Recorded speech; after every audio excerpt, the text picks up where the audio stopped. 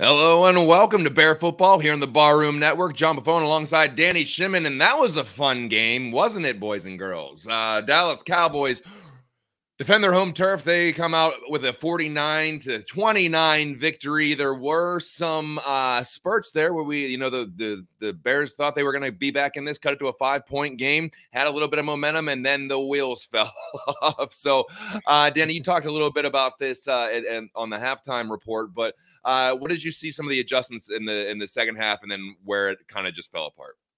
I didn't. Honestly, I didn't, John. I mean, other than that first drive when the Cowboys got the ball in the second half, where Jalen Johnson had a nice play to force that incompletion, they got a 3 and out, and then obviously the Bears got the ball back. But other than that, they really I didn't see anything in terms of the run defense. It's so frustrating. There are times that they brought, especially on that last Pollard touchdown. I mean, I was yelling on my TV. They looks like they brought everyone on that left side, and Smith. Roquan just kind of stopped in the hole, didn't kind of continue coming downhill, and then the player got in front of him, tripped him up, and then Pollard just nice and neatly just went around the edge and for that long touchdown. It was just embarrassing. I mean, this is just a frustrating game defensively. The Bears had no answers for Dallas's running attack, passing game, other than the Eddie Jackson interception and the aforementioned play by Jalen Johnson. I mean, they did whatever they wanted to offensively. Dallas did. Bears had no answer for them. And this is why it's always, while some, there have been games where, the opponent scored 12 points or, the opponent scored 17 points, the quality of offensive weaponry wasn't the same as Dallas's. And when you put this Bears defense up against a real offense, this is what's going to happen to them. And this is why I'm saying defense is a huge concern for me. While the other people, come on here and say, hey, we're getting better defensively. I don't see it. And run defense has been a problem for the first couple of weeks. It got better the last couple of weeks, and then all of a sudden now they got gashed again today. Pass rush for me, guys, has been a problem the entire season, right? Even with Robert Quinn, they weren't generating enough pressure on the quarterback. This is a defensive scheme coaching staff. They don't like bringing pressure. They don't like bringing extra defenders. They want to use that front four. Front four wasn't getting pressure before Robert Quinn. They sure didn't get any pressure today, and today run defense was just atrocious. I mean, it was embarrassing, in terms of what the Bears put out there defensively. Yeah, the Cowboys rushed for 200 yards. Dak Prescott throws for 250 with 2 touchdowns. It could have been more if they wanted. Yeah, it really could have been. I mean, they called the dogs off late in the game. I mean, those statistics could have been inflated even more. But Danny, to your point, at some point you got to start bringing some pressure. If you're not gonna get any kind of push with those front four, and like you said, they weren't doing it with Robert Quinn. They're sure as hell not doing it without Robert Quinn. For a team that is usually pretty good about being able to make adjustments, is this more of a this is the system? We're not going to bring pressure. We got to make this work, or why the hesitancy to bring more pressure? Well, a lot of times what these defensive coaches like to do is they like to just drop more guys back in coverage. Even if you're not getting there with your front four, they hope eventually you're going to get there, and cause some sort of disruption in the offensive backfield. But it just hasn't happened. And in critical situations where you need to get off the football field, and again, you don't want to be to the point where offensively the other team knows what you're doing. They don't want to know, when you're going to blitz on. So I understand that part, but you got to mix in some pressure here. And then you did it for the run defense. I mean, when the runner was getting gushed, I saw you brought up Jaquan Brisker in the box, and he became a little bit more involved in that run defense. There was a play where Brisker came in and got a sack. That looked like it might have been a delayed blitz or whatnot from the coverage, from the defensive backfield, which is fine. You got to mix it up and you got to do something here, but you got to generate pressure until you get this fixed long term, hopefully in the offseason. So, or else you're going to get gashed, especially with a team that's got offensive firepower like Dallas, like Buffalo coming up, like Philadelphia coming up. I mean, Dallas, could have easily put up 50 plus points today if they wanted to, but they, like I said, they call off the dogs there at the end and had mercy on the Bears. But, like I said, in the first half, I couldn't believe I tweeted out, John. I said, the Bears are being kept in this game by their offense. Yeah. I never thought I would ever tweet that out this season. And that's what they did. The Bears offensively were kept in the game by Fields and the rest of the offensive, the line again, in terms of their running, the rushing attack, but defensively, they just could not get any stops other than like I said, Eddie Jackson interception and that play by 33, the corner. They couldn't get him off the field, and that was it.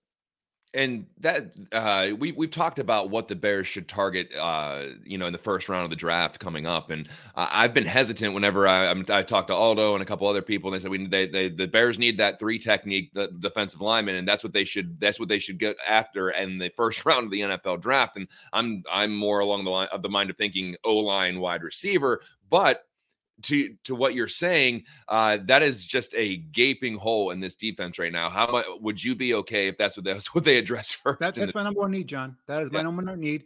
Whether they get it via the draft or they get it via free agency, go out and get yourself a 3 technique, a guy in the middle of the defensive line that can create havoc. Then you can kick Justin Jones maybe to the 1 technique, or even keep Andrew Blackson or keep Armon Watts. That's fine. But you need a ball buster there at the 3 technique. That's what makes this defense run. And unless you get pressure in the face of that quarterback, it's not going to get any better. And then, we're on Bear Truth to Aldo and I earlier this week, and there are people coming in defending Travis Gibson. Listen, I was a Gibson fan. I'm a Gibson fan, but he hasn't been playing well this season. This is a season I expected him to kind of step up and take that next step.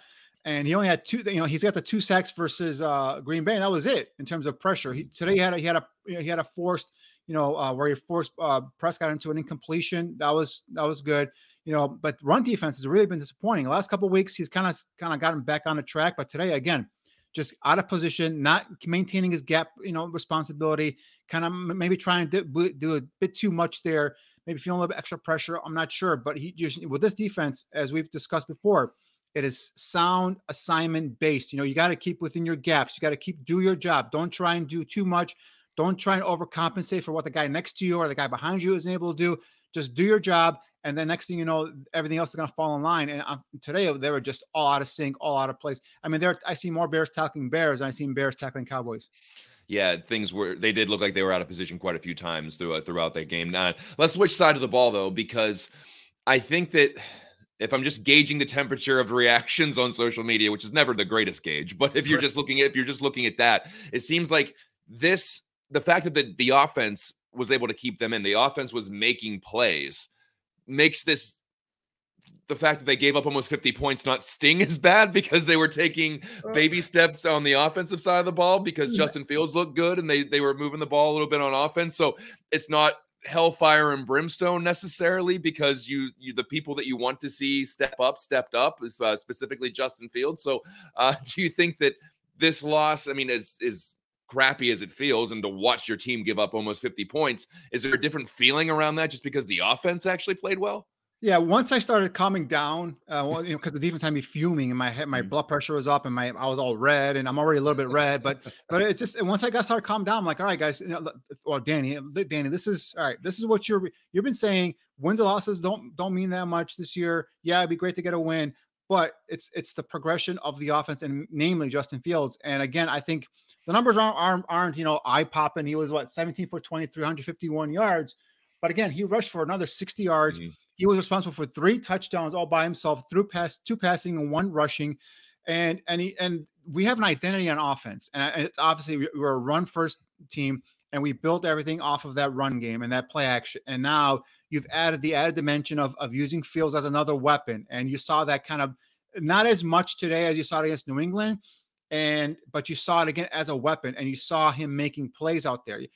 Again, first half, possibly even for the entire game, he was the best player on offense for them. The most explosive, the guy that the defenders were always looking at in terms of who had the ball. I mean, they were able that twice they ran a shotgun or a wildcat play where you had Montgomery as a quarterback, right, faking the handoff to Justin Fields.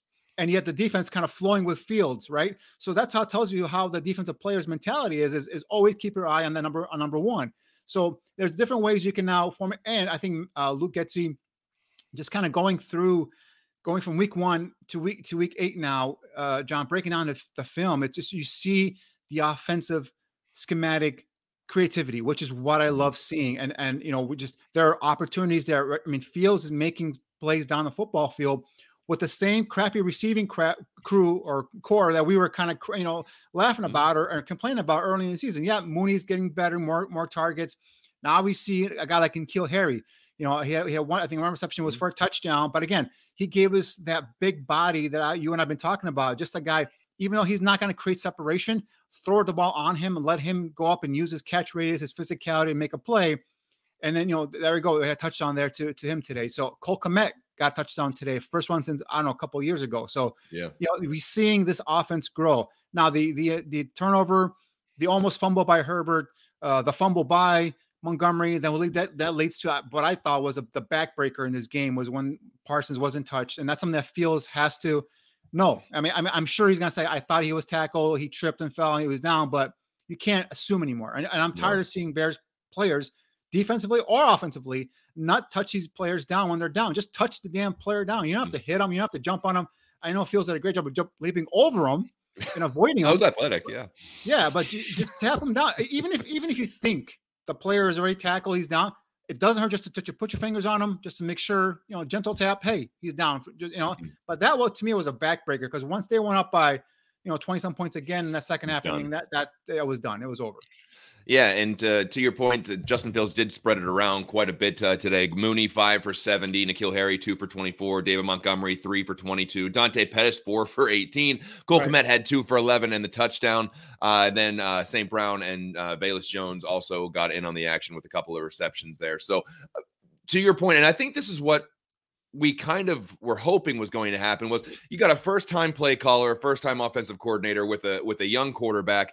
You're trying to figure out what they do well, what they can, and then you have the scheme evolve. It's not just what it is in week 1 is what it's going to be in week 17. It's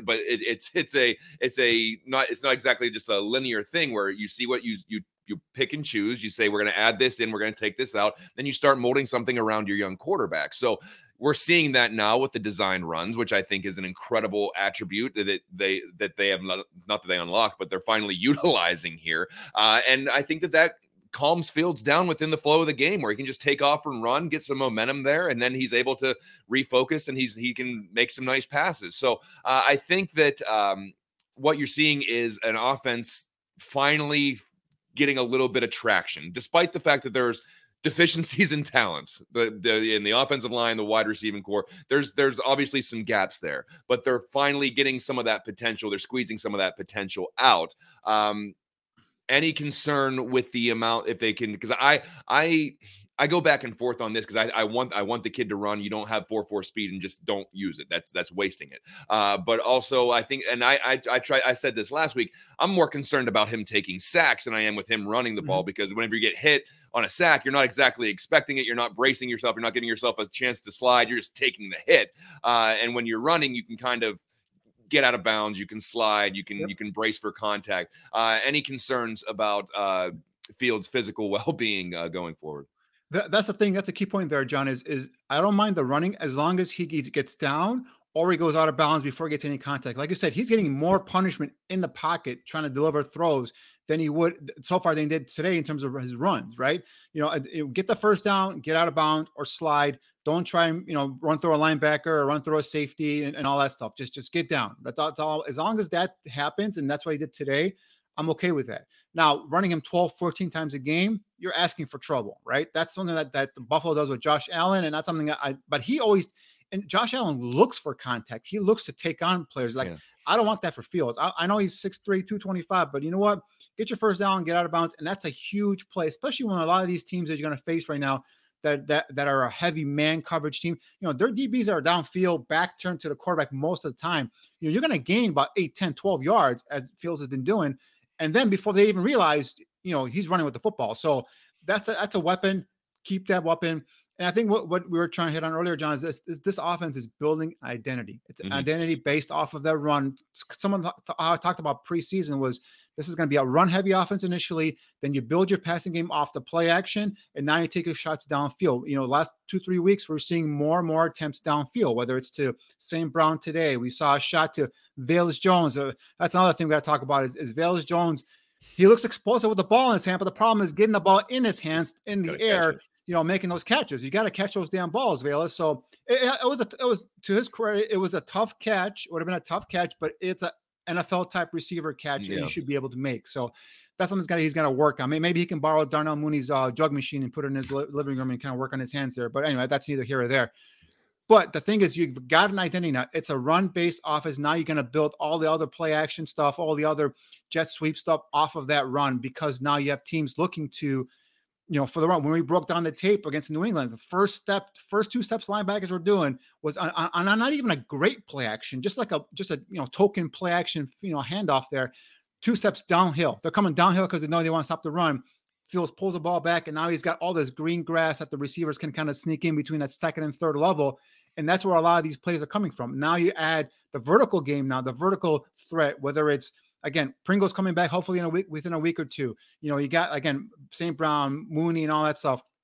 You saw today Mooney create some big time separation off of Trayvon Diggs there. So, that run game is going to help create big plays in the passing offense, something that I've been saying all year, something that we're slowly but surely starting to see the fruits of that labor here coming here, this week, last week, and probably, going further on in the future.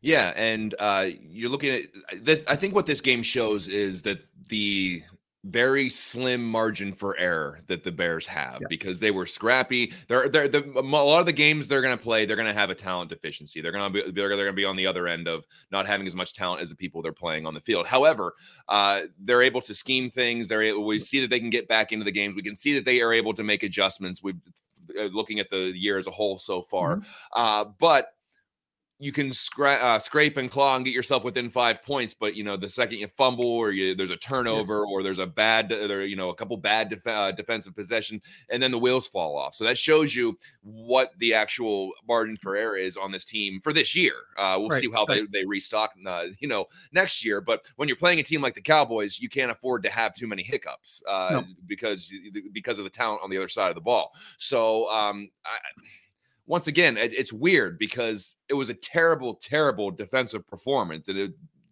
damn near embarrassing defensive performance. And yet I'm not as going through the roof as I normally am because I saw a lot of progression in the offense, which I think is the biggest thing to come out of this year. Is if you come out of week 17, you say, okay, guys, we got an offense, we got a quarterback, we got a system, we got a play caller. But at the same time, I don't want to go back to the Trestman days where you're giving up, 42 points, 49 points, 50 some points. And, teams are taking their starters out at halftime either. So I'm almost like trying to make myself be a little more angry than I am about this, because it's still not good to have, it's still not good to give that many points up, but to be able to take those steps, is very promising if you're watching as a fan. And now you talked about Justin Fields' progression on Bear Truth, and you're talking about all the different things that have happened so far throughout the season in the new system, how he is going through his mechanics and he's going through the flow. What did you see? What just because we're about halfway through the season now, what is a big difference now than what you saw maybe week 1? Big difference now, the last couple of weeks, is he's a little more comfortable in the pocket. He's a little more calmer in the pocket. His feet aren't happy feet. He's back there with a game plan. We broke down tape last week or that past Thursday of him going through a progression, going 1, 2, bam, 3, hit the ball.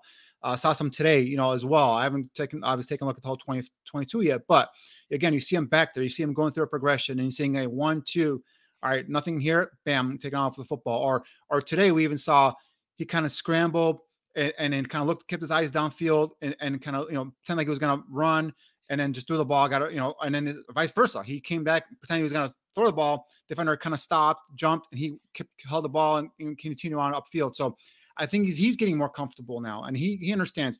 And guys, remember, they gave up 4 sacks today, but they did it with 3 starting offensive linemen not playing today. So 3 of their backups were playing today offense. And I think offensive line wise, I think they held up pretty well. If you would consider Dallas came in as one of the best pass rushing defense in the NFL. So gave up 4 sacks, and a couple of those were just bust, because you saw one, I think DeMarcus Lawrence, another one where the guys just came in scot-free at Justin Fields. He had no chance. So, I think that's the thing. And again, to touch your point on earlier, John, is when you're lacking talent, you're schematically have to get your guys, whatever talent they have, put them in a position to best succeed. And I think so far, these last 2-3 weeks, we've been seeing Getsy do a great job of getting these guys open, scheming them open, and Fields just hitting it, knowing what to do, hitting it. Today, we saw a lot more quick hitters.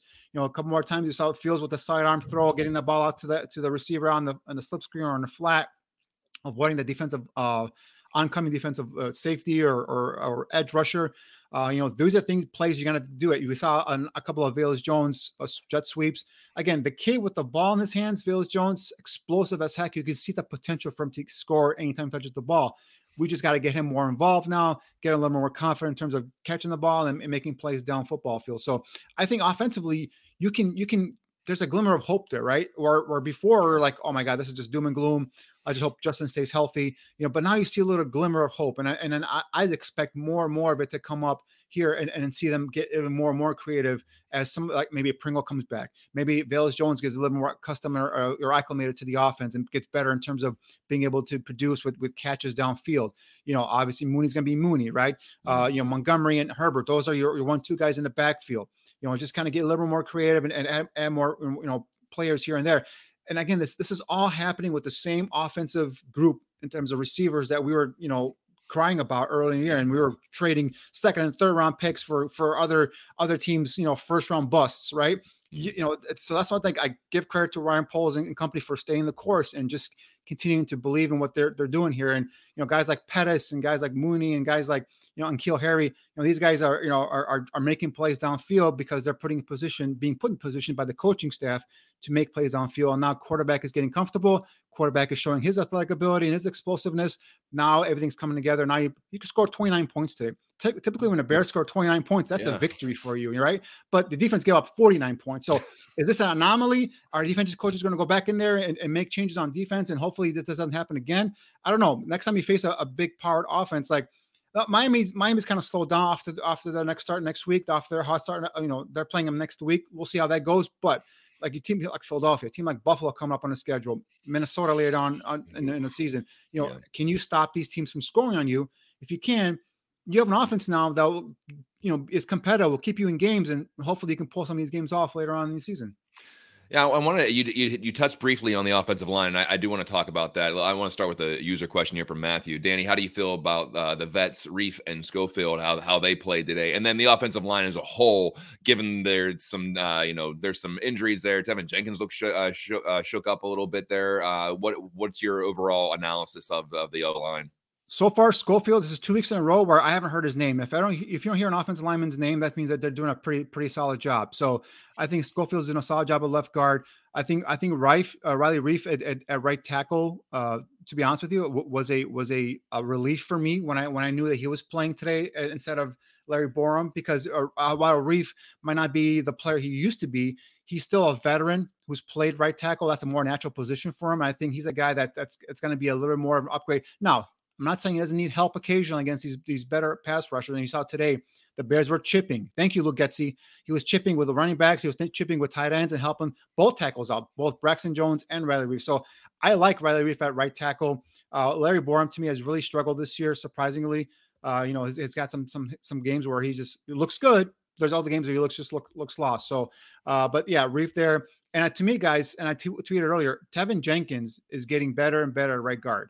And I think this is the spot that Neil and I, when we scouted him, we said this is where he belongs, on the right side, whether it's guard or tackle, not a left tackle where he was originally drafted for. So I think you leave him a right guard. He's developing into a nice right guard, especially on that run offense. He's a guy that can maul guys at the line of scrimmage. I love his tenacity on double chip blocks, where he chips at the line of scrimmage and then elevates to our next level and takes out the second level linebacker and actually just buries him, not even take him out, but buries him into the ground. So I think leave him there, right guard. He still has some technique problems, some issues as pass protector. Today you saw there was I believe it was either a hurry or a sack on Fields where it looks like he was passing the guy off to Mustipher. Mustipher was helping the left guard.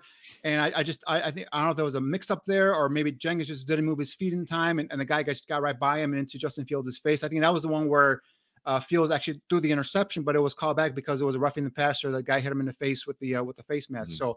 So that's something that he's going to fix up. But man, as a run blocker, you just keep an eye on Tevin Jenkins, down in and down out. Eye on him when there's a play called. You see him just coming off the football. You see him moving guys at the line of scrimmage. You see him just kind of burying guys at the second level. So keep him there, right guard. He's developing nicely, in my opinion. And like I said, I like the veteran presence of Reiff at right tackle, and Schofield so far has looked good at left guard. So, I think this offensive line can only get better once you get Whitehair back at left guard. You can put Schofield then back at the bench. And then hopefully once Lucas Patrick comes back, that's a 4-week injury probably. So we'll see when he comes back and he can solidify center. But Mustipher today didn't look too bad in terms of getting, anything that stuck out to me. I don't know if you guys caught anything that I might have missed in terms of, his couple of whiffs there, but Like I said, this is with 3 offensive line starters not playing today. The Bears were still able to do a solid job in pass pro. Let's go to Matty Eberflus, who's at the podium. In our offense, I think performed pretty well. The entire day. They had a couple 3 and outs, but for the most part, drove the ball, did a nice job in situations. Obviously we cut that lead, down to 11 points.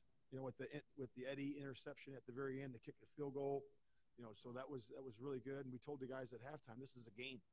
This is a game, and it's 11 points, and we can certainly dig ourselves out of this. And the guys did a nice job. We traded punts to start the second half, and then going into our offense drove the ball down there to make it a game. And then, then we had that sequence that was like 5 minutes or so to go in the third quarter, where it was, they got us to jump off sides, had the big chunk play, had a couple of nice plays, and they scored on us in the third quarter. And then the very next series on offense, they got the fumble for a touchdown. And we got to do a better job touching them down there in that situation.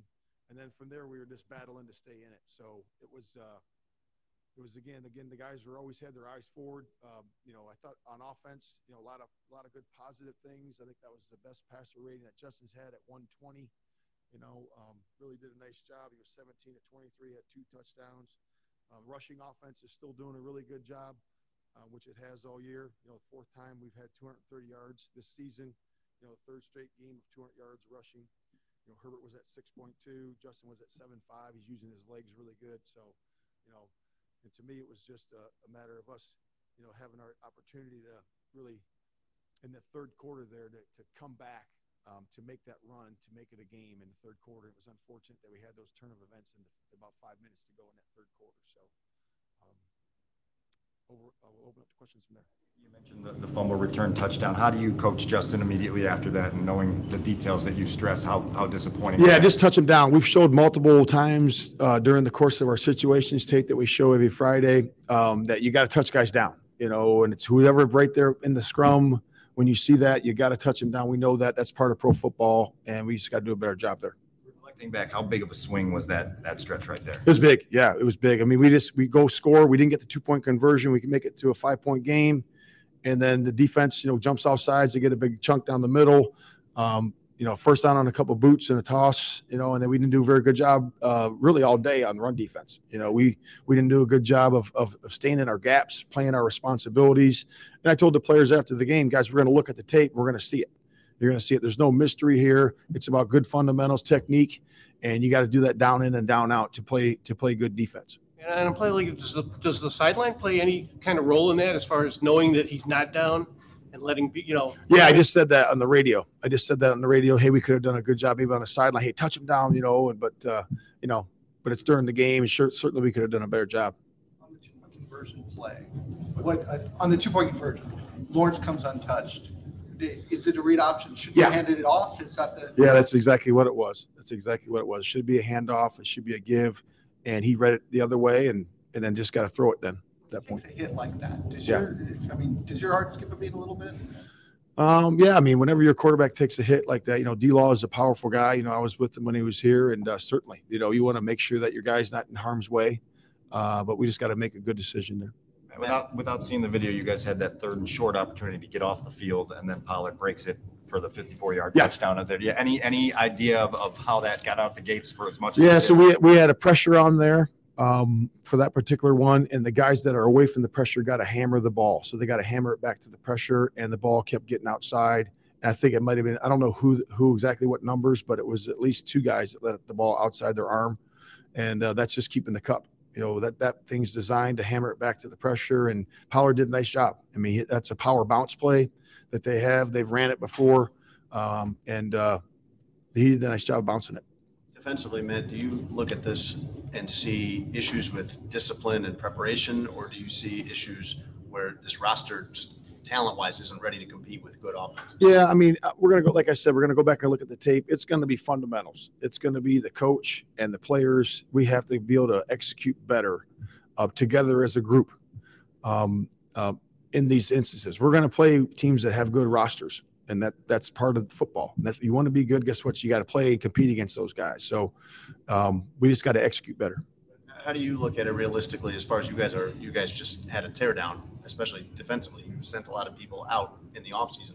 This roster might not be ready to compete with those rosters. I don't believe that. I believe that it comes down to guys doing their job, coaches getting them to do it the right way together, and us playing the way we're supposed to play. That's what I believe. What's your mindset at the end of the game? You obviously were taking some timeouts trying to get the ball back, Yeah. and you got the ball back and went to your backup quarterback and some other backups. Yeah, so we just wanted to get a couple linemen in there to get some work, and we wanted to get Trevor some work, and that was really the gist of it. I know that it was a 20-point game, I believe, at that point, with only 5 minutes to go or so, and we were going to bang our timeouts. We planned on putting T in there just to get him a couple reps, and we knew the game was over. We were going to punt it. We were out of timeouts, and all they could do was kneel, but just to get those few reps for those guys. Yeah, coming off the high of Monday night to the trade of Quinn to this result, what can a young team learn from all this? Just to look at every performance as it stands alone by itself. So when you ride the wave, of momentum like this, it can be a tricky thing, for a young football team. So you have to look at every performance for what it is, So last Monday was a performance for what it is, and then your preparation's got to be the same. It's got to be the same. And I'll tell you this, I thought we had a good week of practice leading into this. And I told the players that last night. And, but the performance wasn't as well as we thought it was, and again, my hat's off to the Cowboys. They did a nice job game planning and executing all that, but just one performance at a time. For your offense to score 33 and 29 on the road in back-to-back games, what does that tell you about where this group is headed right now? No, it's good. It's positive. It's a positive thing for the guys. I think that the guys are starting to really gel. You can see that now we've implemented some things, that are really enhancing the skill levels of our players.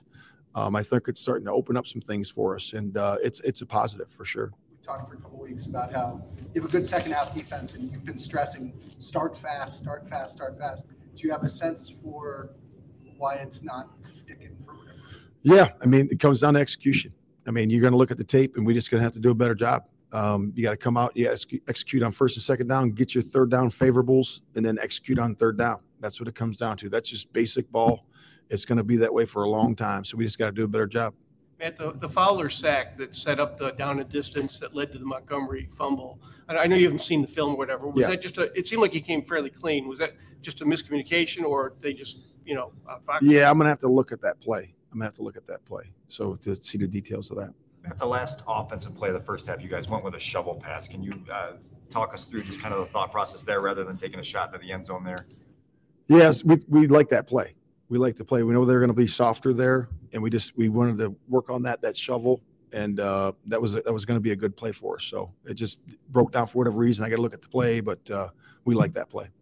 Do you think Justin's taken a step forward in how he uses his legs, not just obviously with the design runs and things like that, but right. The way he's more deliberate in his running? Do you see that progression? Yeah, I do. He's good, and he's got good instincts that way. So he knows situational football when he has to get the prescribed down and distance. But I think he's growing that way for sure. Your offense is more complete now than it was a couple weeks ago, and if so, how much further does it need to go to be where you want it? I just think it's growing. It's growing. You can see it growing, and we could see that, in practice the last 3 or 4 weeks, and then we could certainly see that the last couple games. And the guys there, you're going to look at the tape. They got things to work on too on offense. In kicking game, we got to work on things, and we got to work on stuff on defense. So it's get back to work. And as someone with defensive expertise in your career and very high standards, how do you process this game, giving up 49 points? Yeah, it's just it's whatever it is, 42 points, because of the return. But yeah, that's unacceptable. So we're gonna have to look at ourselves with a critical eye and make sure that we're doing the right things. Down in and down out. And then practicing those things during the week and to get better. But it's not good enough. How do you address it with the players how do you address it with your players when I imagine you'll just be making red X's on every single play? Yeah, you just got to look at every play for it, one play at a time, and look at it, and then say, okay, hey, this was good. This was the breakdown. This is how we improve. That's it. That's what you got to do. Just as an extension of that, what's most bothersome to you about the defensive performance today as you leave here? I would just say being able to get them in third and longers. So the first and second down defense has got to be better to get us into the third down situations that we like. So Thanks, Matt. Head coach Matt Eberflus taking questions after the game. Obviously, most of the questions aimed at the defensive performance, given Eberflus's defensive background. What did you learn anything out of that, Danny? No, he just kind of reiterated what I was saying earlier. Was this is a defense, and I've studied this defense going back to Lovie Smith days, and it has a player for each gap, right? So if you do your assignment, if you do your job. I sound like Bill Belichick a little bit. Do your job here, but it's just like if you sound assignment, technique wise, and you maintain your gap and maintain your stance or your position on the football field, there's an answer for every single one of these gaps. You should be able to stop the run. These guys were either freelancing, trying to do a bit too much. I don't know if the young guys, the Robinsons and the Gibsons and the Muhammad's were trying, make up for Quinn, having being gone and all that stuff. But, they're just looks like they're just a little bit too anxious. They were easily being, either blocked inside, pinned inside, or even just blown off the football. And then we just see that there was just gaping, gashing holes for Pollard. The tackling wasn't great either. Some shoddy, tackling attempts as well. We talked about, there was even Roquan Smith. This is one game that I'm going to be critical on him because, we saw him make some sideline plays, but there was that one play I just highlighted earlier when the last touchdown of Pollard was he came downhill. He was in the clear and he kind of slowed down for whatever reason, allowed Pollard to kind of get outside of him, and then a player cuts his feet off underneath him, and next thing Pollard goes around the edge and goes down the field. So, this is a sound-based defense. They're going to go back and they're going to preach the fundamentals. They're going to preach technique. They're going to, preach staying disciplined to your assignments, and that's something that hopefully will get better because, we saw them getting gashed earlier in the year. They came back 2-3 weeks later, and they kind of fortified that a little bit. And then, eventually, this could be an anomaly. Hopefully, it's all it is, but it is very frustrating when you are unable to make the opposite team punt the football, and they can do whatever they want at will. And we saw even that Eddie Jackson interception. That was Dallas saying, you know what, we got 40 seconds and 2 timeouts. We're going to move this ball right down back on you. And luckily Jackson made a great play on that ball, jumped that route, made an interception. And then the Bears got points right before the halftime as well there. So, it's like once you get this defense sound and it doesn't have to be great because we know the talent is not there, right? We know the talent's going to get better over the next couple of seasons. So you just got to be sound. You got to keep yourself in the football game. And if they do that, if they give up 17, 18, 20 points, you have an offense now, guys, that can score like a report. I think that might have been our friend there, Ms. Cronin there, pointing out that they scored 33 and 29 points there respectively on the road, back-to-back games. So this is something that you can build on, and this is something you're going to continue to build on. If you can continue to put that much, points up on the board, and your defense can be solid and sound and not give up the huge plays, which is what it's built on. You're going to be competitive. You're going to be in every single one of these ball games, and you're going to have chances to pull games out at the end. Now you have a budding, in my opinion, star at quarterback where, he can make plays with his legs. He can make plays with his arms once he gets more comfortable. He's only scratching the surface in terms of what he can do in this offense. Once everything's put together and now you add more talent on offense, I mean, you're talking about a team that's on its way there. And I think those sentiments were echoed. I don't know if you were listening to the game there, John, or for our fans who are listening, but Daryl Johnston said, he's seen this is the third game he's done with the Bears. He did the 49ers game. He did the Giants game. He's done this game. In all these games, he's seeing the continued blossoming, if you will, of Justin Fields, the continued the offensive scheme just kind of growing more and more in terms of volume, in terms of creativity, in terms of putting, like we talked earlier, putting players in position to make plays by Luke Getsy. And I think that's just going to continue as we get some more players on this offense and get some more players healthy this year too. So. Well, I think a big thing that I take out of that press conference is there weren't a bunch of questions that were putting up about Justin Fields, whether he's progressing or whether he needs to do more. There weren't just a barrage of questions simply about Justin Fields, and that's a good sign because that means he's playing well and you're not leaving up all the narratives of, is this the guy? Can he handle it? Is he doing it? I think what you're seeing is a guy that's trying to push that, is finally pushing that narrative, at least to the side, until, he makes an interception and everybody goes insane over it. But I think that what you're seeing is we're able to, complain about the defense today, and that's almost comforting because we're not complaining about the quarterback position, which is what usually is the topic of discussion here. So right, the question is usually like, is this a breakthrough game for Justin? Is he taking a step back? It's not that anymore. Now it's like, all right, what happened to your defense? How are you going to fix it? You being a defensive minded guy, how do you feel about that? And that's something, like I said, if they can just get them to give up 20 points or less, I think with this offense way it's coming now, I'm very confident they're going to win many more games than many of these so-called experts pick them to win. Do you think they retire the orange jerseys after this, Danny? Please do. I'm done with those orange jerseys as well. I'm not a big fan of them. I like the old throwbacks. I think they were. I forget which year those are from. The ones they were against Houston. Those are some sweet throwbacks. But let's get rid of the orange jerseys. And then if you want to look forward, I know we'll probably do it later on in the show. But with Miami coming up, you have Tua, who's also mainly a pocket quarterback. Yeah, he's got some mobility, but he's mainly a pocket quarterback. He's a shorter pocket quarterback. So all you got to do is just kind of collapse a pocket if you can on him. And then you're going to be able to generate more, some more pressure, hopefully some plays from a defensive secondary. Who, let's face it, today had a pretty rough game. Kindle Vildor was being picked on. A couple of times Kyler Gordon got turned around. But I think, it all starts up front for me. And if front, I don't care how great of a cornerback you have playing back there. But if your front four or your front seven isn't generating any sort of pressure, isn't scaring the quarterback, you're going to get burned as a defense secondary. So I think those, for the most part, I think the secondary has been good this whole year. I think now, today, I think was more of a lack of, any sort of presence up front. I think that's what kind of contributed to them giving up those big chunk plays. You bring up Miami, and that's interesting because they have some big time vertical weapons, and so because obviously Dallas has plenty of weapons as well. But if you look at the just pure raw speed that the Dolphins have with Tyreek Hill and Jalen Waddle, and they can even stretch with Mike Gesicki at tight end. What do you not anticipate them even bringing pressure because of the fear of getting burned in the secondary? Well, that's the thing. It's this defense. It's based off of that, not giving up big plays, right? Allowing the opposing offense, opposite offense, being more patient. And if you're a big play offense like Miami is, where you're accusing chucking the ball downfield and making huge plays, you're going to have that double coverage, in terms of safety help over the top, so you can hopefully limit the Tyreek Hills or the Jalen Waddle from getting vertical on you, but. What it does is then it's one or two less players you can bring up to the box to help defend the run. So now you have more pressure on your front seven guys to be able to kind of box in that run game and hopefully slow down the run game of Miami.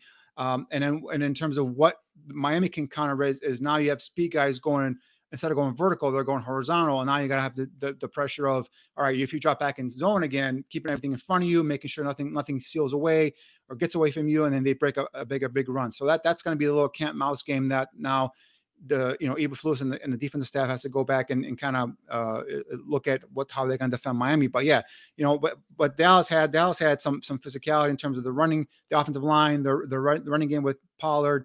They had a good quarterback, and they have a big time receiver in CeeDee Lamb, who's got some physicalness to him. So does Gallup, but not as much as CeeDee Lamb. But with these guys, Miami coming in, they're just vertical speed play, here and there. And they also run the same kind of system in terms of, wide zone, stretch you out. And then the running backs did a good job of cutting back and finding that back door and kind of getting upfield there. So, got to, again, be disciplined within your scheme, know your assignments. And if you're a linebacker or a second level player, come down as a run defender and fill aggressively and fill hard. Not like today where we saw Smith kind of tiptoeing around. A couple times Brisker came down and he was a little bit tiptoeing around as well. Kind of took care of that in the second half where I saw a little more aggressiveness from Brisker. But, this is something where this is going to challenge you. This team's going to challenge you next with speed and like I said, vertical power. It's just it's a matter of to see if you can contain that and be within striking distance to go and pull a victory off. Before Matt Eberflus took the podium, we were talking about the offensive line, and I wanted to get your input on this or your thoughts on this. How many players or how many starters do you think on this line are actually going to be starters next year? Now, I know it's impossible to tell because of drafting and free agency and all that other stuff. But if you say, how many of these starters are you carrying over into 2023? Is it going to be Whitehair, Borum, Jenkins, Braxton Jones? Like who are you holding over as starters, and then who are you pushing and say, hey, that's not bad to have as depth next year if we have somebody that can step in there? Well, when you first posed the question, the first two guys that came to my mind are Tevin Jenkins at right guard and Braxton Jones at left tackle. Those are the only two guys for me that would have positions on this team next year. Everything else is up for grabs, right? Cody Whitehair, we talked about his salary. Is he a guy that can be, can you restructure? Do you want to bring him back at that base salary? Do you want to maybe try and trade him? Do you want to upgrade there? He's a solid veteran. He's not going to, overpower you. He's not going to kill you. And we'll get back to that. We'll hear Justin Fields. You're always going to have ups and downs in the game. You can't look at one. You just got to keep fighting, keep battling. Are there rules when there is a turnover? Do they tell you to get away or to not try and be a hero or anything like that? No. On the 2-point conversion, was that a read option that just should have gone up the middle, or what was Which one? We went for twice, 2 times. The one where Morris hit you. Yeah. So cover 0. We didn't expect them to in and out that concept to the left. So that was my answer for cover 0 to the left, and they in and out of it. Didn't expect them to do that, but knowing that they're running cover 0, just got to throw the ball away at the back of the end zone. Where do you think the progress is being made in this offense? Yeah, I think we're growing, getting better each and every week as an offense. Just proud of the guys, the way they fought. We were down early, but, they didn't waver. We kept the same mentality and just chipped away. And I thought as a whole, we played well. So, yeah. Did you want one more shot at the end zone right before halftime? I'm just playing each play. I don't even remember, to be honest with you. I just play each play out. Shovel pass on the last play before you guys kicked the field. I think it was a good play. We just got to, have better blocking up front. It felt like Luke was pretty deliberate in trying to get the deep ball game going, even though there was a couple drops there. To keep going back to that, what was kind of the strategy you think behind that, just being able to try to spark this offense? If you want to have success in the NFL, you're always going to have to, be a threat to stretch the defense vertically. So, you have to take those shots downfield so they're not all up in your grill. Every successful offense in this NFL, in the league, they're going to attack vertically. So, of course, we're going to keep doing that for sure. How do you balance the progress that you and the offense are making with the fact that you didn't get a win and setback for you guys here? I think just look at the positive things. Of course, watch the film and see where we need to grow and keep getting better. But, I think the offense today, played well. And, of course, there's always room to grow, get better. But, as a whole, we put up 29 points. I think that was the most points led up this year. So, just keep working, get better every day in practice. Yeah, I'm still beat up. My legs were kind of sore, but I couldn't run like 100% today. But hopefully this full week will get me back right, and I'll be able to go 100%. Yeah, that was just a re-injury from last week. It was just like a contusion on my hip, so I got sacked and fell on my hip, and then kind of just rebounded. So I just took some Advil and just hopped back in the game. But yeah, like I said, just a little bit of bruises and stuff.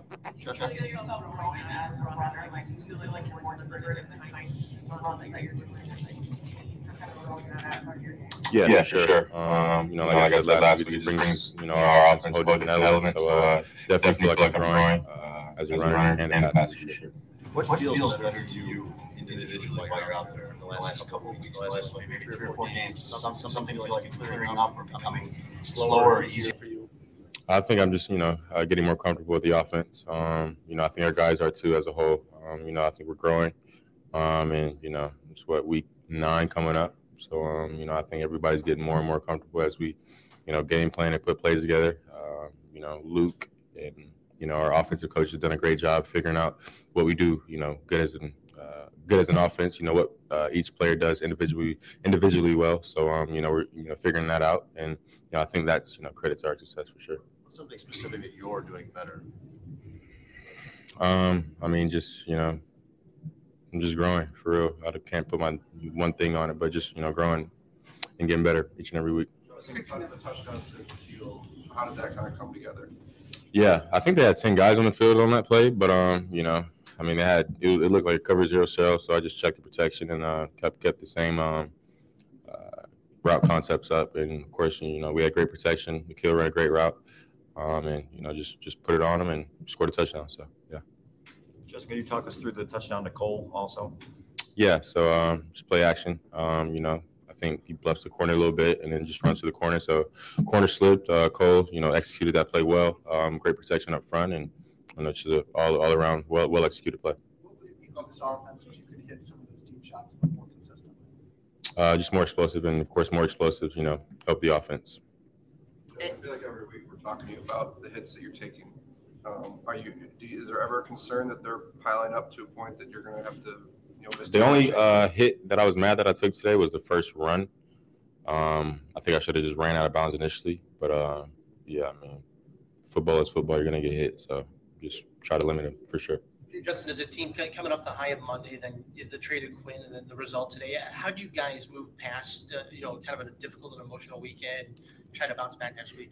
Yeah, I mean, it's what the league is, when you're, as close as everyone was on the team to, Robert, of course, it's going to be a little bit emotional, but, we still have business to take care of. And, I think the guys responded well. I think we had a great week of practice. And, I think you just got to give credit to their offense. They played a great game, and, our defense didn't play as well as we wanted to. So, I know they're going to get back to work this upcoming week and put out a better performance next week for sure.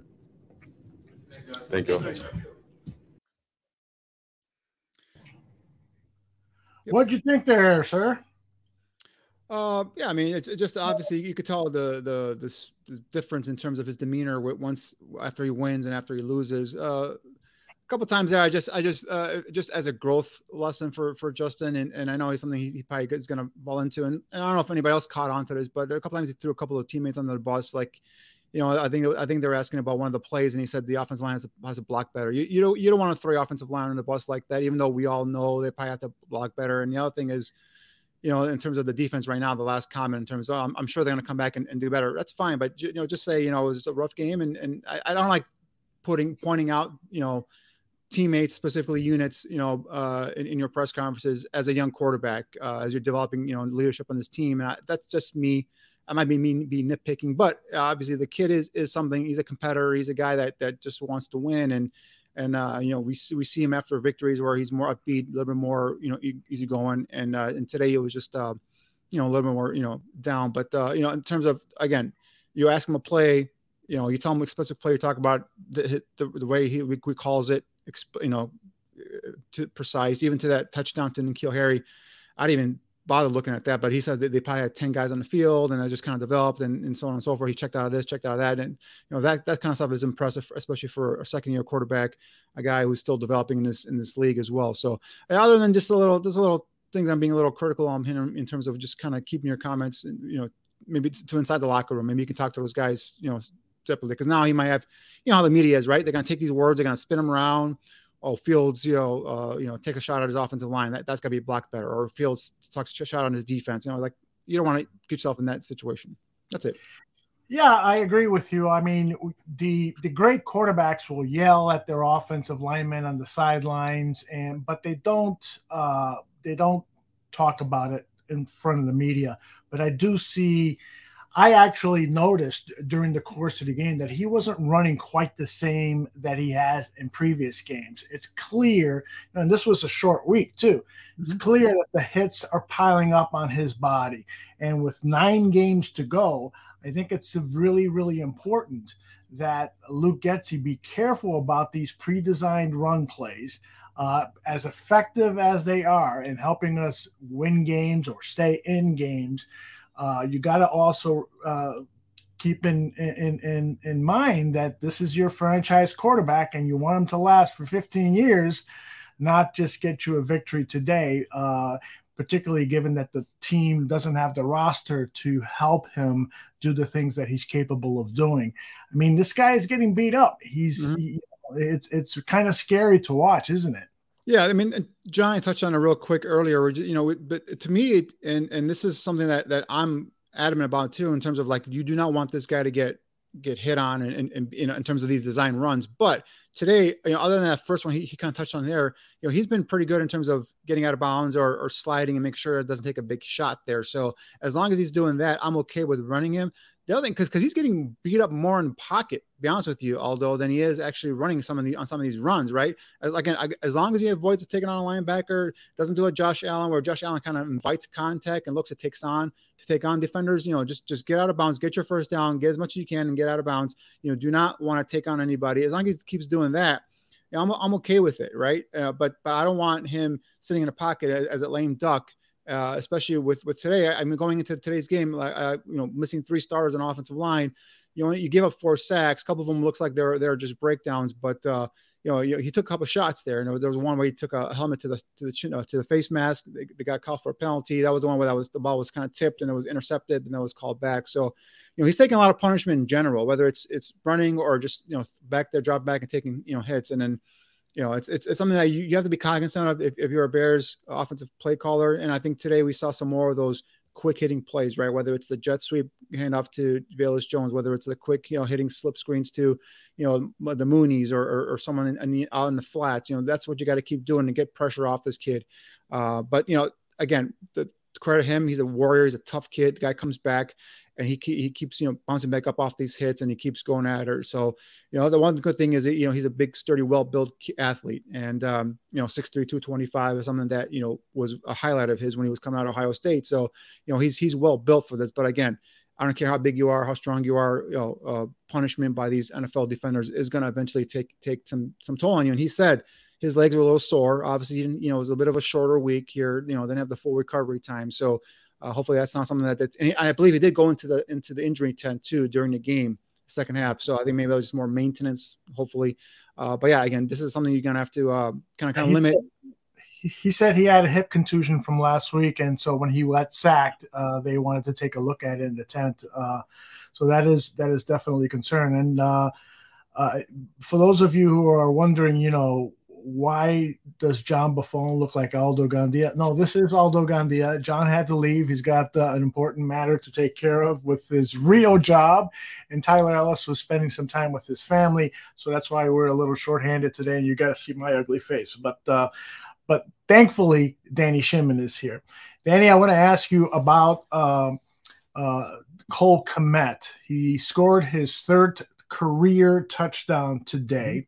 You have been basically tutoring, for lack of a better word, Bears fans and letting them know this is not a pass catching tight end. He's an inline blocking tight end first and foremost.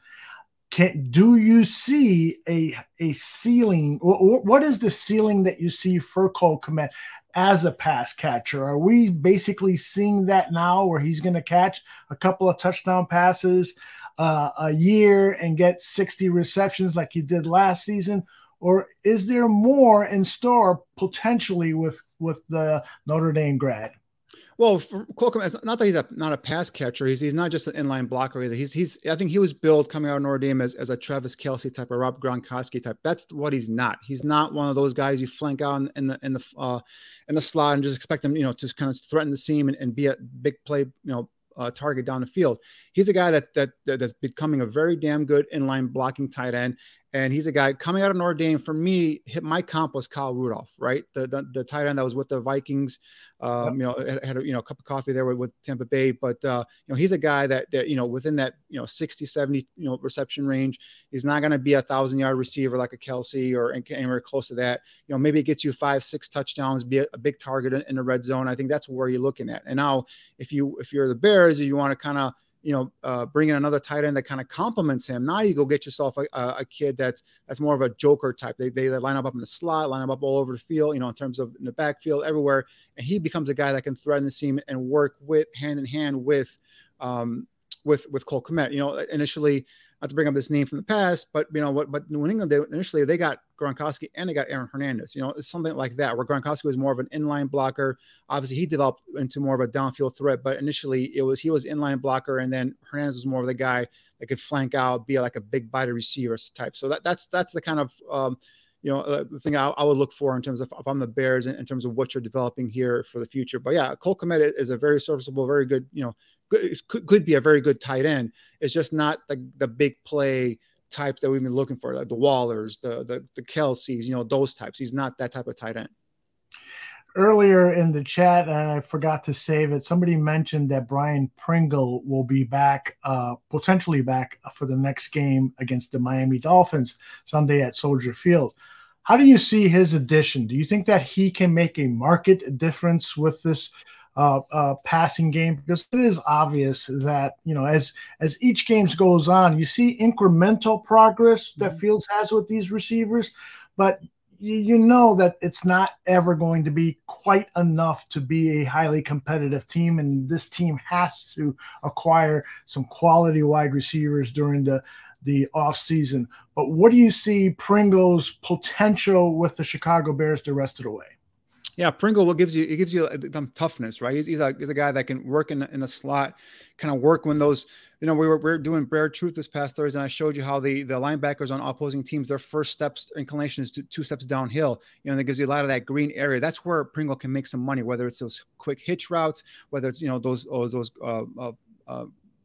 routes that go across the screen in that green area. That's where I think he can make some big plays there, some hay for the Bears. And he's not a guy that's blessed with deep speed, but he's a guy who's with Kansas City at least showed an ability to get 15 and 20 yards down the football field. But it's another veteran receiver. Again, the chemistry within him and Fields has not been there. Because that's he's been out all season, or most of the season with an injuries, various injuries. So that's something that's gonna have to work back into the offense. But something that kind of really excited me today was not only the addition of the continued passes thrown towards Patterson, towards Mooney, but N'Keal Harry got a touchdown pass today, and it was, I think it was his only target, maybe one or two targets throughout the football game, but it's something where I want to see him incorporated more. Not that he's a dynamic big play speed burner down the field, but he's a guy that's a big body guy that if he's got one-on-one coverage, just give him a back shoulder throw, give him a body, a throw where he can use his body to kind of shield off the defender, go up and make a play, whether it's a 10 or 11 yard catch. That's an easy first down. So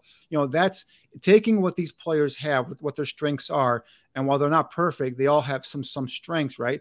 And put them in positions. And so far, Luke Getsy has done a good job, at least the last 2 weeks that I've been looking at this after this little mini bye they had after Washington, where he's scheming these guys into positions where they're getting open, right? We saw, Darnell Mooney today connect on some of those underneath throws. We saw, again, Pettis making some catches as well. Velus Jones had that ball in his hands. If he makes that catch, that's a huge play right there as well. So, getting him more acclimated and incorporated in the offense. But right now, he's more powerful in terms of just giving him the jet sweeps or giving him the ball, on a quick hitter and letting him do his thing in terms of having the ball in his hands. Cause you can see that explosive ability with Velus Jones there as well. So, just getting these players in positions to utilize their strengths is what I expect Luke Getsy to do in the next couple of weeks. And Pringle gives you some of that slot ability, being able to toughen and going across the middle and making some of those catches, maybe cutting out into the flat, giving Fields hopefully another viable, reliable, a threat there in the passing game. Greg Gabriel believes that Alex Leatherwood really needs to basically ride the bench this season and really get him geared up for 2023. But because of injuries, we saw Leatherwood activated to the 53-man roster. He didn't see any action. He may have seen some snaps on special teams, but he didn't see any action for the offensive line.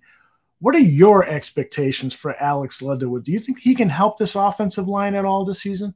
Right now, I mean, I agree with Greg because, Leatherwood, he's coming into the new system. He's learned this scheme. And then all of a sudden he got this illness that we're not quite sure what it was, but it was some sort of medical condition where he lost weight. And now he's got to kind of build that weight back up again and get his strength back up again. So again, I would feel more comfortable leaving Riley Reef out there, unless he gets injured and assuming Borm's not back next week. So, he's a veteran. He's a guy who he's not the player he used to be, but at least, he's a veteran that's been there, done that. So I would leave Riley Reef out there as opposed to getting Leatherwood in there, especially because we just talked about earlier, the amount of hits, that Fields is taking, not just the sacks, but, the pressures, the hits in the pocket when he's releasing the football. So, I just, whatever I can do to kind of limit some of those hits is what I would look to do. And if Reef gives you that better option, which I do think he does currently, I leave him there. Now, in terms of next season, obviously, depending on what you do in the offseason, what kind of competition you bring in along the offensive line, I think Leatherwood is a guy that, could go ahead and be someone that could compete either a right tackle. Like I mentioned earlier, I think Tevin Jenkins is doing fairly good job at developing into a right guard. Some issues in pass blocking I have with him as well, but I think could potentially with better coaching could get better. But I think Leatherwood is a guy that can come in there and compete for snaps at right tackle, depending on who you bring in next year, or even be a quality swing tackle because he's played both left and right tackle in the NFL. What do you make of the Larry Borom, and now obviously people are going to talk Larry Borom versus Riley Reef? Who do you think should the team look to at right tackle when Borom comes off concussion protocol? Well, I mean, I do believe in the saying that a starter that shouldn't lose their job due to injury, right? But this is a team in which the starter wasn't really playing that great. I mean, Borom to me had some up and downs, a lot more up and downs. I think Braxton Jones was the drew a lot of the attention, a lot of the ire of some of the media.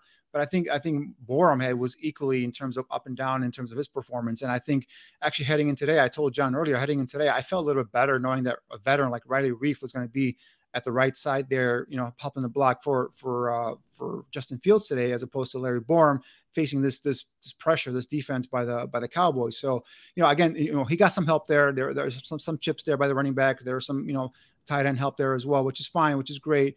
But I think just the veteran presence of him over there, as long as he's healthy, as long as he can maintain his health on the right side, I think I would just kind of ride it out with Riley Reiff and just to make sure, Borom is back to 100%. Because like I said, he was not having a great year by any stretch of the imagination.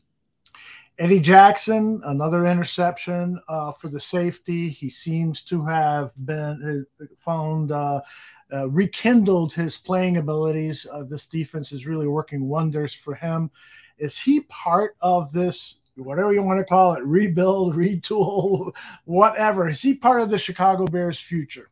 I do think so. I think Eddie Jackson has really, like I said, I've been saying the last couple of years, some expectations have been heaped on him because of the contract, because of what he did the first couple of years in terms of he being an overall safety. He's more of what he is now, a ball hawking guy who can make a play on a football. He's never going to be the greatest, more impactful, tackler. I think, with bringing in a Brisker, we see him already in some of the limited snaps. So him being that physical guy at the line of scrimmage, a guy who can make some plays, while Jackson gives you more of that coverage ability in the back end. And I think that combination so far has played pretty well, right? And I think keeping those two together, I know Jackson signed throughout the next couple of seasons. So keeping those two together, salary cap is not going to be an issue for you.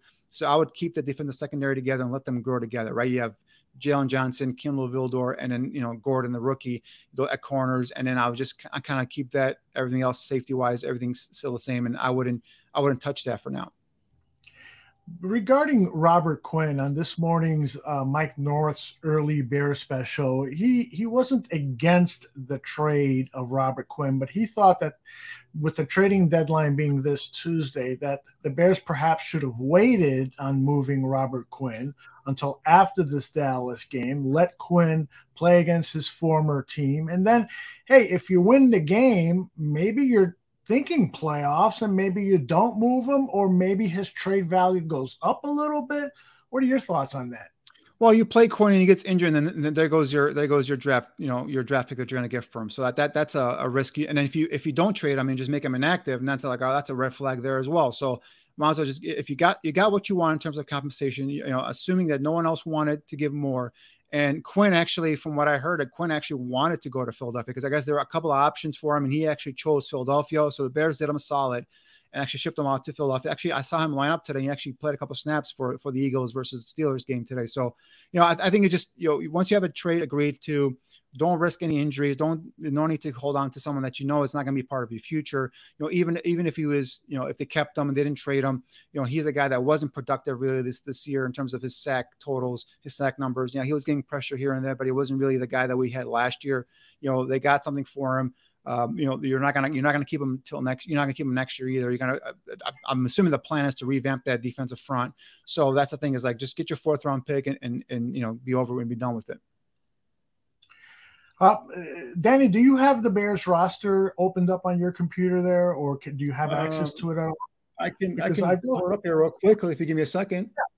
Yeah, pull it up, because what I'm going to ask you is, moving forward, with this team now 3-5, and I'm not discounting the possibility that they could potentially get on a roll with this NFC North division being so weak. Who knows what could happen, and who knows, the entire conference is relatively weak. And so the Bears could find themselves in a wild card playoff run. But what I want to know, because I agree with you that this season is more about getting everything together so that way in the offseason, you can now retool, use all that salary cap money, use the draft assets to really build together a tremendous team, but you've got to know who you have on the roster now that can be with the team in 2023. So I want to know from you, which of the young guys do you want to see get playing time? And like, for instance, we just finished talking about Larry Borom and Riley Reef. Wouldn't it be better to just put Larry Borom in there, give him the snaps, hope that he develops and so forth? You know what you have in Riley Reef. You have a average at best tackle, and he's not as athletic as Borom. He's not as athletic as perhaps the offensive lineman the Bears want to have. So, which of these young players do you want to see get more snaps in these last 9 remaining games?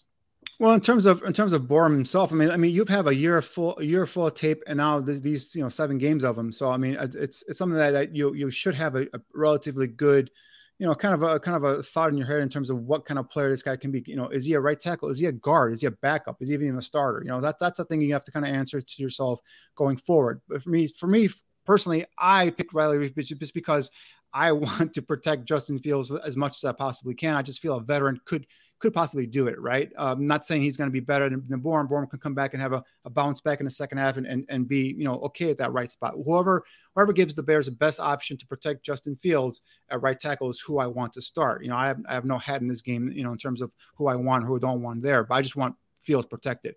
In terms of young players, I mean, I think we've touched most of them. I mean, if we want to go defensively, obviously, Dominique Robinson is a guy that's a 5th round pick. That's, I saw him more coming in this year as a developmental year. I saw him as a kid that's going to just kind of sit there and kind of learn from the veterans. But, seeing that he's been heaped into playing time here, he came in gangbusters within the first couple of weeks with 1.5 sacks. I think he had a sack or tip ball today. I'm not sure what he did today, but it's something that he's a guy run defense wise. He is not someone that can be relied upon. So I think, instead of just saying, all right, start Dominique Robinson, if you do that, then your run defense is going to take a hit there, right? And we saw what happens today when your run defense can't stop anybody. So, for me, it's like, you kind of don't put him in a spot where he's going to lose confidence and get overblown here with some of these pressures and all that stuff. So I would just let him be what he's doing right now. And that's a situational pass rusher. You have Gibson, was a guy I had high hopes for coming into the season, who's kind of disappointed me a little bit.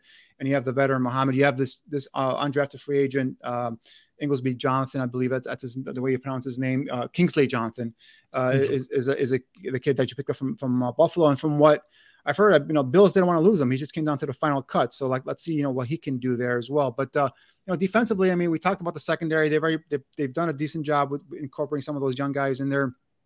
Unfortunately, you don't have many young guys to play up front defensively, right? So your defensive line, you're looking at Blackson, Justin Jones, interior guys. Those are solid guys. Maybe one of those could be a one technique once you have your 3 technique, next to them. But, up front, really, there isn't many, young guys that I want to come out and see. Now, what's his name? I believe either Joe Thomas got hurt or he got benched, but we saw Jack Sanborn out there today, a undrafted free agent who made this team in preseason via special teams mainly, and made some couple plays versus in that KC game. But he's a guy that if you want to give him some more playing time, Joe Thomas hasn't really done a great job. I think Adams, the linebacker, it's hurt on IR. He was having a pretty solid season before he got injured, so I think they miss him there more than we can kind of appreciate. But if you want to give Sanborn some play time here and there, that's fine. But in terms of once you flip it over defensively, I think there's a lot of work to be done up front. Flip it over to the offensive side, right? We talked about Herbert starts left, comes right. Sorry, that's right. We talked about some of these guys already. We got obviously we got Braxton Jones starting at left tackle.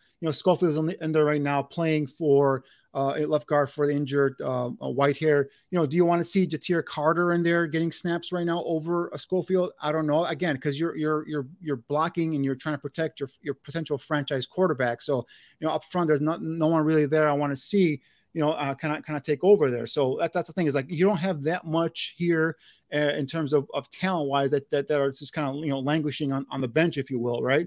So other than Velus Jones, I was talking about earlier, maybe he can borrow Darnell Mooney's jug machine and take it home and start using that and shoring up those hands. But other than Velus Jones or another potential guy on offense, there's nothing really out there that you can kind of bring in and say, hey, give this guy a shot, give this young player a shot. Let's see what he could do. Isaiah Coulter is a guy I was hoping to see more playing time from Isaiah Coulter. He's been active on the roster the last 2 weeks, been inactive, and has been active for the games, is on the roster, but not available for the game. So maybe give him a shot, maybe give him see what he had a nice chemistry with Justin Fields in the preseason. It appeared in training camp. Maybe he gives you something in terms of offensive. We'll see what he can do there. But, we talk about Pringle coming back possibly here. So, again, you're going to probably limit his snaps. And I do want to see N'Keal Harry get a fair shot in terms of at least trying and making an impact here on offense as well. So, unfortunately, there isn't much in terms of depth and talent that's kind of languishing on the bench that you can say, all right, bring these guys on. Let's see what they could do, Trade deadline is Tuesday, so I got to ask you this question. I know, this sometimes, is a weird thing to talk about, but Ryan Poles is going to get some calls, and everybody is talking about David Montgomery, trading him, and he's on the last year of his contract. Khalil Herbert is playing really well, but don't you think that general managers might be calling Ryan Poles about Khalil Herbert first? Yeah. Could be calling him for Herbert. I mean, I wouldn't do it if I'm Ryan Poles, because I think Herbert is the next guy in line because of Montgomery, and I love Montgomery. I love everything he brings, the toughness, the leadership, the quality person he is on and off the football field. But it's, me and running backs, I don't give running backs second contracts unless it's a reasonable, cap friendly contract. I don't go out there and put big money on running backs. So will a team come out here and make an offer for Montgomery? I don't think so. Honestly, I don't think so. I mean, what are you going to get? A 6th round pick, possibly? Right. Is that worth it? I'd rather keep Montgomery on his roster. You already got rid of a respected veteran and Quinn. But do you want to give up another respected veteran offense just for a 6th round pick, which, may or may not be worth it? So I would just keep him, let him ride out. Maybe something happens in the offseason where the market isn't as robust as Montgomery wants, and he'll take a 1 year or 2 year offer and come back and play for a couple seasons for the Bears, which would be great. Right. So I think, I wouldn't trade Montgomery. Is there anyone on this roster other teams want? That's the thing. It's like, who would other teams come calling for? Would they come calling for Roquan Smith? Maybe. But then again, if you're the Bears, what do you need to get back for Roquan Smith to trade him? Right. Could teams come calling for an Eddie Jackson? Could teams come calling for some other veterans that, maybe Travis Gibson could be a guy that doesn't appear this coaching staff from what I've seen so far is too high on Travis Gibson. Could another team say, hey, you know what? I like him. And I think he could flourish in our system, maybe give you a 5th round pick for him or something like that. And, but honestly, Quinn was the biggest chip they had. And I think, this trade deadline is going to come and go on Tuesday, and we're not going to see any trades made by the Bears, to be honest with you. I don't expect any more trades to come down the pipeline. Yeah, I would agree with you. I do think that if any of those veterans is going to be potentially moved, I do think that there's a market for Eddie Jackson. I'm sure there's a lot of defensive coordinators who are thinking to themselves, a ball hawking safety like Eddie could really help because we've got a pass rush and we just need turnovers and so forth. We're just out of curiosity, would Eddie Jackson bring a 2nd round draft pick? No, he would not. No, I mean, at best, you're talking about a conditional 4th that could probably be a 3rd rounder at best, and that's even me being like really, really, positive about that trade. But I mean, it's going to be a day 3 pick, 4th, 5th round. And again, do you want to give up a player like that for that? And I don't think that's worth it, to be honest with you. So, Quinn, we knew he didn't have a future with this team. His next 2 years were non-guaranteed, and most likely the Bears are going to go ahead and let him go and kind of fill in the gaps with somewhere else there. So, and obviously I think I saw Philadelphia and Quinn agreed to void the final 2 years of his season. So they probably gave him some sort of lump, pump there in terms of salary to have him void those final 2 years of the season. He's going to be a free agent after this year as well. So it's just something that it made more sense to trade Quinn than it would to trade an Eddie Jackson for a day 3 pick. All right. Before we get out of here, we need to talk about next week's game. The good news, bad news. The good news is the Lions lost after getting out to a 23-10 lead or something like that. In any case, they lost to the Miami Dolphins. The bad news is that we play the Dolphins next week. Tua Tagovailoa threw for 382 yards, 3 touchdowns, no interceptions. He had a passer rating of 138 today. Tyreek Hill caught 12 of those passes for 188 yards. Jalen Waddle, 8 catches for 106 yards. Waddle had 2 touchdowns. And the tight end. It's a family reunion, an outdoor adventure, a much needed. On it. And the tight end, Mike Gesicki, had 3 catches and 1 touchdown reception. That's going to be a formidable offense for this beleaguered Bears defense to face. What are your expectations, realistic expectations for the Bears playing the Dolphins at Soldier Field Sunday? Yeah, again, we talked about earlier, what the Dolphins do here, what Dallas did is they bludgeoned the Bears up front, right? They moved them in terms of offensive line versus defensive line. And Miami isn't that physical in terms of their offensive front, but they do give you that vertical threat with, you just talked about Jalen Waddle and Tyreek Hill. These are guys that can catch 5-yard slant pass and take them, 70 yards to the house. So that's what you have to kind of be, worried about or cognizant of if you're a Bears defense. Now, this defensive scheme is made to not give up the big play.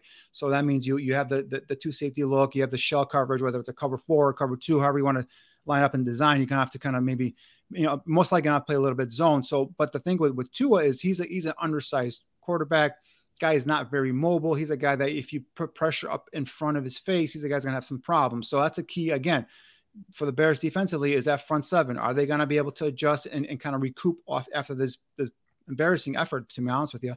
Are they going to be able to come out and kind of, dig deep and pull some of that pride out and say, all right, we're not going to do this again. We almost gave up a 50 burger. I mean, they're 1 point away from giving up 50 points. No defense wants to have that hung over their heads. So, are they going to come out here and I'm expecting a better effort. I'm expecting this defensive coaching staff to come in there and just kind of harp on these guys and have them come out flying next weekend here at Soldier Field. So, that's the thing I'm kind of hanging my hat on and just kind of limit the explosive plays for Miami, where, whether I'm not saying you're going to keep them off the scoreboard, but if you keep them within 24 or under, I think now with your offense, and we kind of discussed earlier with the ability for Justin Fields to continue to use his legs, hopefully he's healthy, and then continue to build this offensive game plan around whatever weapons he does have, and then again, stress the running attack, just kind of keep running the ball, and then just kind of, put some of these points up on the board.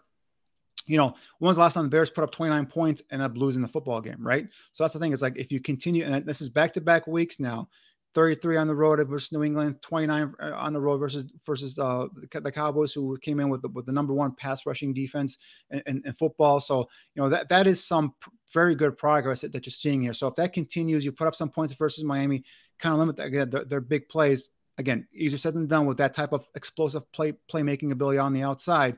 If you can do that, then I think it's going to be a competitive game. That you can always, of course, you can always come out ahead here, especially playing at home in front of your home crowd and playing in front of, I'm sure you're going to announce Mr. Gandia is going to be there yelling his head off. Will be there. Dan Aguirre will be there.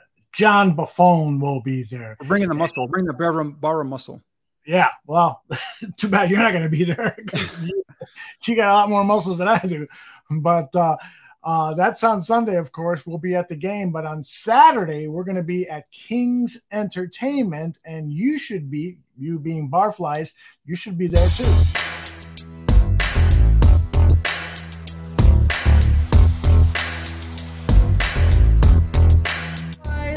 Nikki, I'm here at King's, just calling everyone to come join us on November 5th.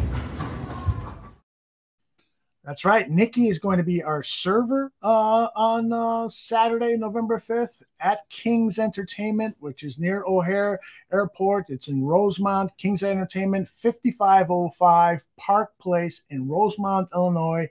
It's at 2 p.m. for Barflies. The bar room hosts are going to get there a little early for a little private get-together. And then after that, we hope to meet and greet as many Barflies as possible. So hopefully we'll see you there. And Danny, you're going to bring your sister and your daughter. I get to meet your some family member. That's the plan so far. We'll see. Maybe I'll bring my son to come on. My son's 9 years old. He's all into games now, so he doesn't want to leave the house most of the time. But maybe I'll drag him out and have a good time. But yeah, I'm looking forward to obviously meeting everyone.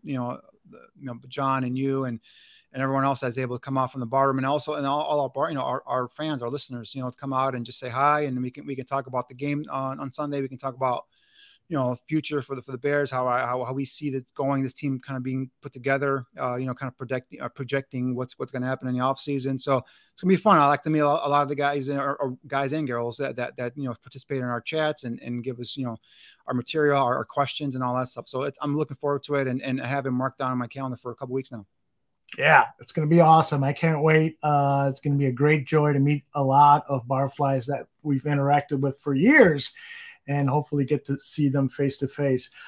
Some programming notes. Greg Gabriel and I are scheduled to be on the air sometime after 1 p.m. tomorrow.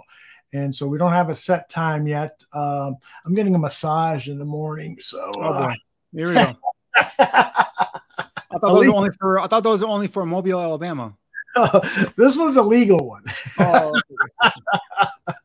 So, and then after that at 7 p.m. Central, it'll be Mr. Shorty and Dan Aguirre on Bears Country Podcast. They'll talk about this game, their unhappiness with results.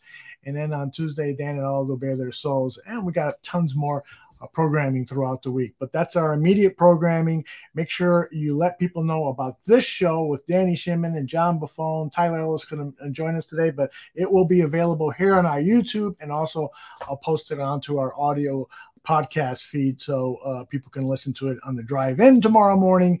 And that's it. Danny, any final words? No, just again, it was one of those those games where you're pissed at the defense and the fact that they couldn't stop a nosebleed, but offensively, again, that's 2 weeks in a row now where you see the growth and the development and the the play calling and everything else kind of gelling. Again, going in there against the number one pass rushing defense with 3 starting offensive linemen not playing and putting up 29 points. That's positive, right? But again, you want to win, and so I don't want to contradict what I've said all along, is that this is all about Justin Fields, all about his development. I think today he took another step in terms of, kind of showing what he could potentially become. Again, he's not there yet, but just, seeing he's more comfortable in the pocket, just going through, I see him going more through progressions now. Maybe he's just developing more confidence in the play calling, in the blocking and everything, there. So, but again, everything starts and ends with this rushing attack. And I think this is what we kind of talked about is the Bears on offense. One thing we couldn't ever, predict or put our finger on in terms of under the Nagy regime is what are they on offense? We know what they are on offense here. They are a run first running team, and everything else is built off of that rushing attack. So, we'll see how this plays out the rest of the season. But, as long as their defense keeps them in the games, I think offensively now they have the potential to kind of maybe, steal a couple of games out here and there and end up, like I said, with, 6, 7, 8 victories by the end of the season. Very good. For Danny Shimon, John Buffone, Tyler Ellis, my name is Aldo Gandia. We'll see you all very soon. Take care, everybody.